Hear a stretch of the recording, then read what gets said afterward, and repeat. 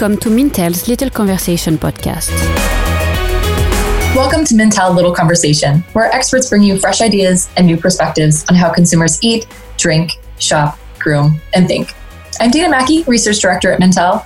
We are recording this episode on Thursday, May the 7th. I think we are in week 8 of our COVID-19 induced social isolation here in Chicago. And today we're talking about some of the trends that are rising out of this social isolation period, one of which is do-it-yourself beauty and fashion. Before we get into this topic, let's introduce our guests. Hi, I'm Alexis DeSalva. I am the Senior Retail Analyst here. I focus on retail and e-commerce with an area of expertise in apparel and beauty. Hi, I'm Lauren Goodsit. I'm a Senior Global Beauty Analyst on the platform team, and I specialize in color cosmetics as well as fragrance. So you guys know me. We've done a roundtable podcast together, actually. And what you know about me is I know nothing about beauty. I know nothing about fashion. I am the person that hates even trying on clothes. I hate it so much. I will order things, try them on at home, and just keep them forever, even if they don't fit. Those Madewell pants. Oh, we could talk about that forever. I hate getting my nails done. I hate getting my hair done. Putting on my makeup in the morning is honestly, I can say without reservation, it's the worst part of my day. I don't like anything about it. So You're the I feel like host. Right, exactly. But I feel like this is my time to shine because in the pandemic moments, no one can see me and I can go about my day not having to think about all of these things. So I'm really interested to hear from an expert. Are you guys meeting me halfway? Have you given up on some of your beauty routines? What are consumers doing? Are they lazy like me or are they still looking as fabulous as you guys? Lauren, do you want to take it? Yes, sure. Because Lauren looks beautiful and has wonderful lighting right now. I honestly wish maybe I'll take a snapshot of this so you could see it. You could just see the beauty and fashion people compared to me. Oh my God, please. No. I think that we are seeing a lot of consumers start to do kind of these DIY, do it at home. So they know that they can't go to the salons to get their hair done. They can't go to get their nails done. So they are, we said we're now in week 8. And so maybe in the beginning there was a little bit more lax behavior of maybe I'll skip my makeup today, I'll wear my hair natural. But I think we're starting to kind of see it come into its own and consumers saying it makes me feel good to wake up and do my hair, to put on a nice outfit, to put a little bit of makeup on. So I think we're kind of meeting in the middle. Maybe you're not putting your full breath of makeup on and curling your hair, but you're doing, an easy blowout and a little bit of makeup here and there. And I think Alexis, I know I've seen some of her great outfits that she's been posting. So it's, it's kind of whatever makes you feel good during this time. Yeah, I think it's interesting too, because I feel like you do start to shift because we're joking oh, I'm on Zoom, no one's seeing me. But I actually feel like I feel sometimes more on display because you're just getting focus on the top half of your body. So it's your face and your hair and maybe a little bit of your outfit. So I think for me, getting dressed is something that I've always done. And I feel like that helps me have a routine. But there are days yesterday, I was I literally don't have any time to wash my hair and I don't have time to put on makeup, but I'm going to put on a dress. But then other days, for the most part, I tried to at least put on a little bit, a swipe of mascara, or I started doing my brows more, things like that, because I think we are kind of past that point of oh, we're just going to nest inside for a little bit. And now we're starting to get even more stir crazy. And I think you need to have some sense of normalcy and some grasp, something to kind of have control over, and also keep you busy a little bit, but that also makes you feel good. So I feel it starts to kind of shift, I can't get my hair cut, but I can put on mascara or I can do my nails. I was just chatting with a coworker before we hopped on about I haven't worn eyeliner in 3 months. Not that I ever wore it that much before, but I'm why? I don't need to. So I think you start to kind of reprioritize and find little things you can do. And even painting my nails is something that I'm well, that'll almost relax me for a little bit. Mm-hmm. And I think there are also those grooming habits that you just feel better when you look in the mirror. So if your roots are growing out, whether you have grays or you dye your hair blonde, trying to fix your roots just when you look in the mirror will inherently make you feel a little bit better. The nail care, I think you can go both ways. Maybe you're not painting your nails because you have a hard time doing that, but you're trimming your cuticles. You're using cuticle oil more. Alexis, your nails look good. At least the hand that we saw. The left hand. Yes. So I think there are definitely, in beauty, we're seeing some of these grooming wellness practices that people are putting more efforts into their skincare, that they're using hair masks to make sure that their hair is healthy. So there's definitely little things that consumers are doing in their homes to really help to make themselves feel a little bit better during this difficult time. I was just curious, do you think if people are relaxing their routines even a little bit, will they, when we come out back into the sunshine, are people going to say, maybe I didn't need the makeup products or the hair coloring every 6 weeks? Or do you think people are going to be so relieved that they're able to access those services again, they're going to go right back to their old routines? I think I've looked into it with nails, and pre-COVID, we wrote a nail care report that came out, and it said, I think about 30% of U.S. consumers had concerns about the cleanliness of nail salons. So, of course, I would expect that would be exponentially increased as we come out of COVID. Now, will those same consumers say, while I was at home, I learned to give myself a gel manicure. I realized it's not that bad, me painting my own nails, so maybe I'll go to the salon once a month rather than every week to minimize my risk. I think we will see some real shifts in consumer behaviors where they realize there are areas where I can give and there are areas where I can take, and we'll see that start to balance out a little bit once we're out of this. I totally agree. And I think it's going to be twofold, and I think it's going to be split. So it's going to depend on the consumer. It's going to depend on their situation. If you're someone who is suddenly out of work, or, your employment status is uncertain, then I think you're going to probably have to get your hair cut because we've all been inside for God knows how long. But are you necessarily going to go and get your eyebrows waxed or your roots touched up and or your nails done? Probably not. Just like you're going to be, really reevaluating what clothes do I need? Do I need clothes? How much do I need to spend? I think those kind of thresholds get reevaluated. But I also think that the cleanliness is a really big factor. Clean will become a bigger purchase driver, not just in the terms of how we've been talking about it, like what ingredients are in something, but really what is the sanitary nature of how I'm buying something or where it came from, how it was sourced. Is it clean to go to a store? Is it clean to try on clothes? Is it clean to get my nails done? And I think for some people, that's going to be a bigger worry and concern than for others. I think there's definitely a regional aspect of that, of what was the status of the pandemic like in your region, and how much of an effect did it directly have on you. But I think it's kind of that twofold nature of the cleanliness factor, and then also how essential do I need to be with my budget, depending on my situation. Yeah, and I think, especially with hairdressers and estheticians, that we'll see kind of this surge of them coming out and talking about their cleanliness practices. When you come into the salon, you have to wear a mask. The amount of consumers allowed in is limited. I think we're going to see a lot of changes there just so that people feel comfortable, whether it be we're taking your temperature before you come in, or, you have to be wearing a mask, you have to be wearing gloves, whatever they choose to put in place. I think, as Alexis said, yes. Do people need to get their hair cut? Certainly. Will it change based on your financial standing? Definitely. But I don't see consumers, staying with the at-home hair dye. How is everybody going to do balayage to their own hair?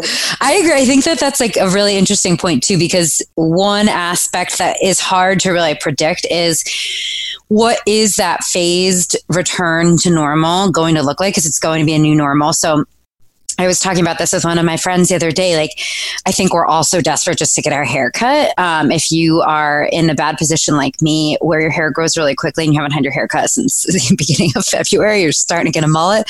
Had a bob going towards a mullet, unintentional. But I think I'll be lucky if I can even get to her by August. I was joking, like, even if we get out, even if like the social isolation restrictions are lifted in June, how is she ever going to be able to, manage all the influx and the demand? And I think, you're going to have to limit how many people are inside, what that distance looks like between the stylist and the customer. And that is still the same for in stores for shopping. So we're going to continue to see that shift online. We're going to continue to see consumers, really relying on certain platforms in order to kind of browse and look for clothes if they're shopping at all, because that in-store experience is going to be very different in the interim and probably in the long term, but at least that interim is going to be the most different in terms of what consumers are used to and what it will be. How has this shifted how people are dressing, how they're thinking about what they need in their wardrobes and their closets? Have you seen any changes there? Yeah, I think apparel tends to be one of the first areas where consumers will cut back. You know, if they are on a budget or really concerned about their finances, like a lot of people are right now, those non-essential items are going to be where they cut, apparel being one of them. And we are definitely seeing consumers already starting to deprioritize their spending on that category. Also, I think it just goes back to a need. Not only are you worried about your money, but do you really need to be dressing up every day if you're at home? And even if you're doing that, you can get it from your closet. A lot of events are canceled, not only for right now, but who knows what the future of, socializing will look like in terms of weddings being rescheduled and things like that. We're seeing, a lot of people focusing more on comfort. So that is where a lot of the growth, or at least momentum, is in the categories on the activewear side or athletic wear with people exercising at home. Then they also need like sneakers, but that only goes so far. I don't think people are going to be, fully investing in a new wardrobe filled with activewear. They probably already have things. Or how many sneakers do you really need? So I think that there's some optimism, but not necessarily enough to offset. And I think the growth online is has been happening for a while, but again, it's not enough to offset all the downturn. So we're really starting to see consumers getting crafty and getting creative with shopping their own closets, and then also kind of becoming their own store. So that kind of goes back to this topic that became pretty popular before COVID, which is the circular economy. So by that, I mean, instead of a traditional model of going a store or clothes are produced, they go to a store, a consumer buys them, and then what happens to them, we never know. And that really contributes to a lot of waste. These alternative options, such as like a rental or a resale, were really gaining a lot of popularity pre-COVID. So I think that it has a lot of potential right now to continue, but there's also a little bit of risk. I think on the rental side, that goes back to my earlier point. Are you really going to be renting, especially when a lot of options like Rent the Runway works on a subscription model? You don't necessarily need to be paying for that if you don't have anywhere to go. But on the resale side, there's a lot of interest and movement. So interest in secondhand buying before the pandemic was really high. So over 70% of consumers would consider buying secondhand, and almost 40% had already done so. And that is going to continue to grow in certain markets. So two really popular platforms are Poshmark and Depop. I'm not cool enough for the Depop. I feel like that's what the Gen Zs are using. But they are getting really popular. So Depop reported that U.S. sales were up over 100% from the same time last year in mid-April, and they had doubled in the U.K. And then Poshmark had reported that the third week of April was actually their best ever sales week. So traditionally, if you were comparing those numbers at a regular retailer, a linear retailer, you would think, well, man, that's outpacing holiday sales. That becomes a little bit of a different story because it's not necessarily apples to apples for these, secondhand sites. But I think that this is just the beginning of this uptick. And I think the benefits are really kind of varied because they serve as a distraction. It can be like a little bit of a hobby for consumers. They're at home, they're cleaning out their closets. It allows them to have some sort of control in this chaotic time of like something I can do, something I can clean and get rid of. Lauren mentioned that earlier with like cleaning out their beauty cabinets. Same thing happening here. But there's also a little bit of a sense of community. So you have to kind of correspond. You're not necessarily doing so face to face, but there are virtual meetups. You have to talk to the person who is either buying your goods or you're trying to buy from them. So it gives a little bit of an opportunity to socialize.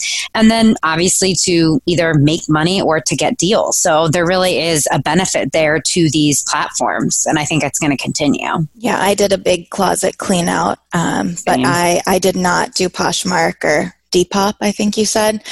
I just have very large garbage bags of clothes in the trunk of my car, and I was going to go to Goodwill or Salvation Army, but then I saw that they're overloaded, the boxes, and so they're asking you to not go and drop things off. So I just have a trunk full of my outdated college clothes. So They're ready to go. Same. I'm also living amongst trash bags full of clothes that I need to get rid of. Yes. No, I am in the exact same boat. I've been like trying to kind of compartmentalize, and I think that is what a lot of people are doing. They're actually looking at what are they wearing, especially now when they, aren't getting dressed. It's what are they going to gravitate towards, and what are they actually going to want to wear after all this, and anything else. It's like, how can I repurpose? How can I, DIY? I think there is a little bit of that kind of overlap when you think about like, all right, I'm going to get crafty and color my roots or do my own nails.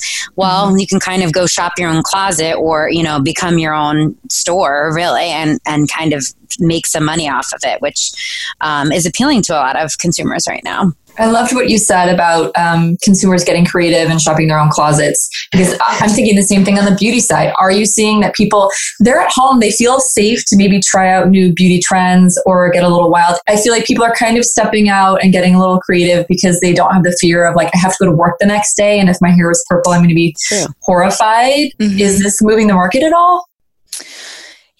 Personally for me, I have a lot of products that I've received from clients or from shows. And so I find that I'm trying to go through them rather than, of course, I did put some large Sephora orders in during the Sephora sale, but I'm also trying to go through some of my older products or products that I just never had the chance to try. And you're exactly right. Just that trial and error. If it dries out my hair, if it does something weird to my skin, I'm home. The only people who are going to see me are, on a Zoom call. So it won't be that bad. So I definitely think there is more of that, okay, what should I try now? I'm sitting at home. Is there a mask that I should try? Should I try this new eyeliner technique that I never would try for the office because I'm running too late in the mornings, but now I have a little bit of extra time, so why not give it a go?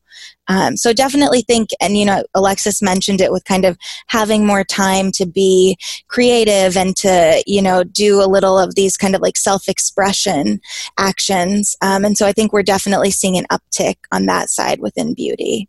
I think it goes back to that holistic idea of wellness too. I mean, I talked about clean being a purchase driver, but we already knew that well-being is a purchase driver, and that's going to keep going. I think now more than ever, consumers are really hyper aware of their physical well-being, but the time at home, it's kind of like that time to like have your safe space. Like, what do I want to do for myself today? What kind of treat can I do? Me personally, I love a mask. And I think even that's like a small little thing I can do for myself at like the end of the night, or even like on a Sunday, I'm like, let me just put it on and sit here and have like 15, 20 minutes, whatever it takes. So I think it all kind of falls under that bucket. Oh my gosh, I've been inside too long. I can do a face mask, but I can't talk. But it all falls under that wellness bucket of, your mental, your physical, your total well-being. And I think that with the whole focus on cleanliness is going to be, that double-edged sword going forward. And I think, that's the interesting part. I feel like a lot of talk within this quarantine realm has been, you do what feels good to you. So if it's going to make you happy to wake up and do your full makeup routine and blow dry your hair and curl your hair and put on an outfit, then you do that. If you're someone who wants to sit barefaced and just wear your pajamas all day, do that. So I think, there are a lot of at-home beauty rituals that you can do. We've seen a lot within lashes, a lot within nails, hair. So lots of different areas that consumers are exploring, and it's really what makes them feel good. If it makes you feel good to wake up and, you have longer lashes because you've been using a lash serum, or you are putting false lashes on because you can't go get your extensions, then you're doing that because it makes you feel good during a time when you're not really getting as much of that interaction and happiness from the outside world. I'm glad you brought up lashes, right? Because you mentioned lashes earlier, and I'm like, how are lashes part of a beauty routine? Did not know I needed extensions. We've got serums. I mean, I know about extensions, but a lash serum, I feel like now I'm missing something. Oh yeah, you are. She's like, your lashes look terrible. You need a lash serum. So a lash serum, it's a lash growth serum. So obviously you can't go out and get your lash extensions from the salon. Sorry, Dana. You can be kind of keeping track of the health of your lashes. So they have growth serums, Grande Lash, Lash Food. What they do is you swipe it on at night, and then it promotes the health and growth of your natural lashes. I'm literally writing this down. So definitely something to look into. I actually just saw a product today from this brand called Kiss, and it's called Falscara. They have a lash starter kit. Cute. So it's fake eyelashes, which I know can be really tricky for people to put on themselves with the adhesive, but these lashes actually glue into the inner part of your eye. So you swipe a bonder onto your lashes, and then they have a tool that it comes with, and you actually place each of the lash sets onto the underneath of your eye, and then do one more coat of bonder.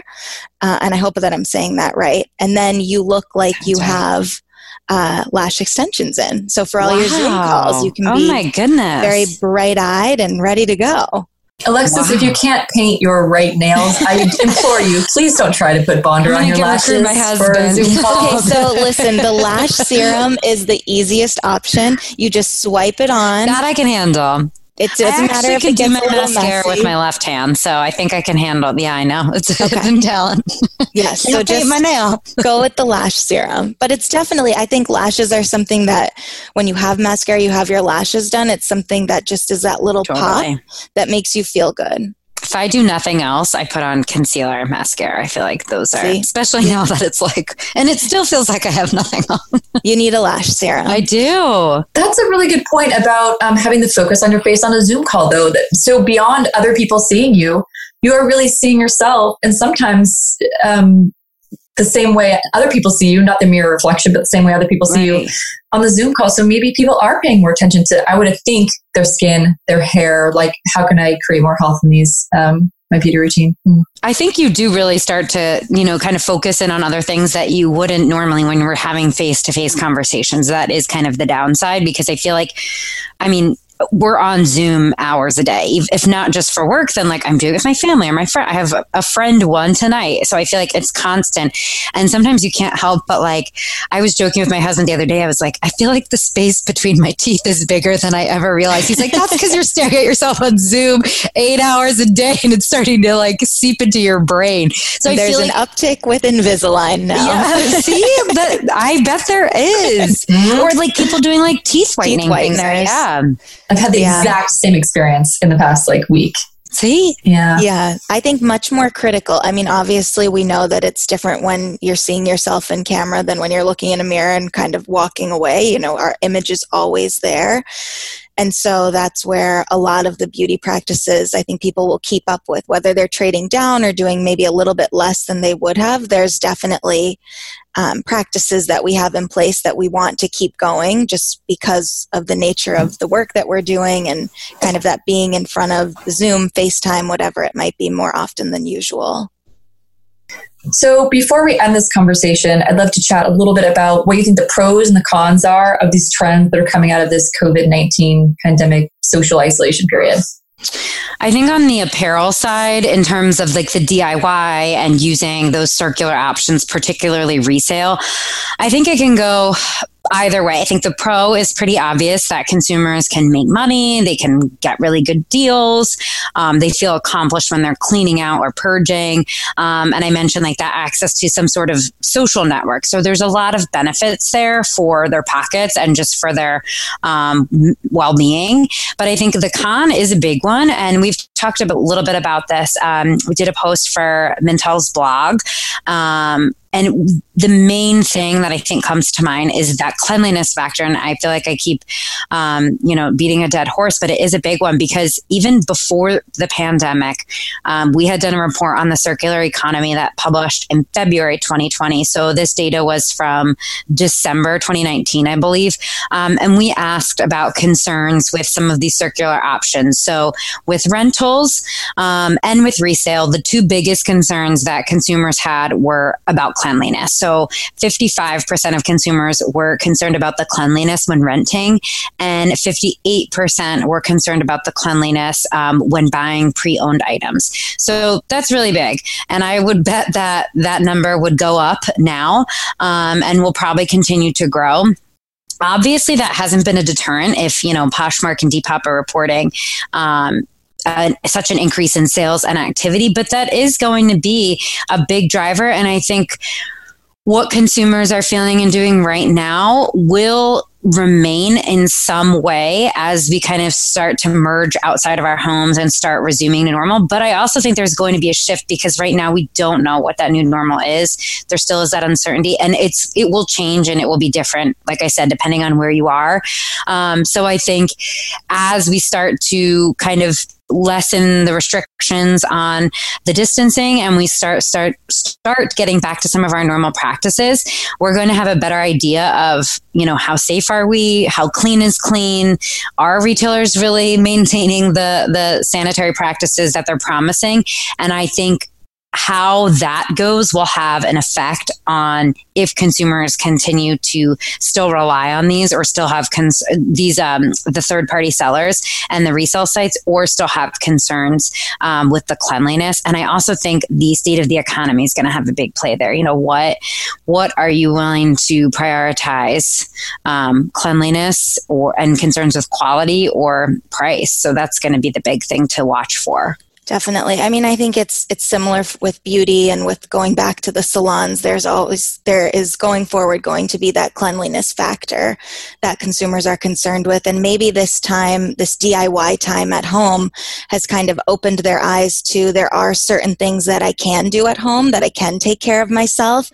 And then there are others like doing my eyebrows and cutting my hair. And those are the must-have, go to the salon. So maybe it's more about limiting your interaction with others, but there still is that need. We all can't be hairdressers and cutting our own hair. We can't all start waxing and threading our eyebrows on our own, but maybe we can paint our own nails and maybe we can figure out our own lashes. So certainly with the state of the economy and the amount of money that consumers have readily available to spend on beauty will come into play. But I do think once we somewhat return to normalcy, we'll see, consumers kind of playing this give or take game with themselves of, I was able to do this for the last 3 months, so I can keep doing it. Or, I really hate doing my own nails, so I am headed back to the salon right now. So definitely kind of both sides of it. Well, I've loved talking to you both about this topic. I'm a beauty and fashion pessimist, but I think that we came out with a lot of silver lining nuggets for marketers and for brands, and a couple of them that really stuck with me. As someone who doesn't enjoy these categories, honestly, the creativity, using this period to get creative with your look. Even I can get on board with that, even if creativity for me is dressing like a 12-year-old boy. But still. Whatever floats your style. Exactly. And that's the second point is you mentioned self-expression. This is a period of time where people don't have to worry about what are people going to think when they see me with this hair, with this outfit, with these shoes. And so people can reconnect with their own personal sense of style and beauty. And even if that's 0 for me, I'm completely on board with that. So great recommendations. Totally. Thank you. Thank you. Thanks. It was a fun topic. Yes. Thanks for listening. Make sure you subscribe, rate, and review this podcast on iTunes or wherever you get your podcast content. We'll be here next week with another episode of The Little Conversation.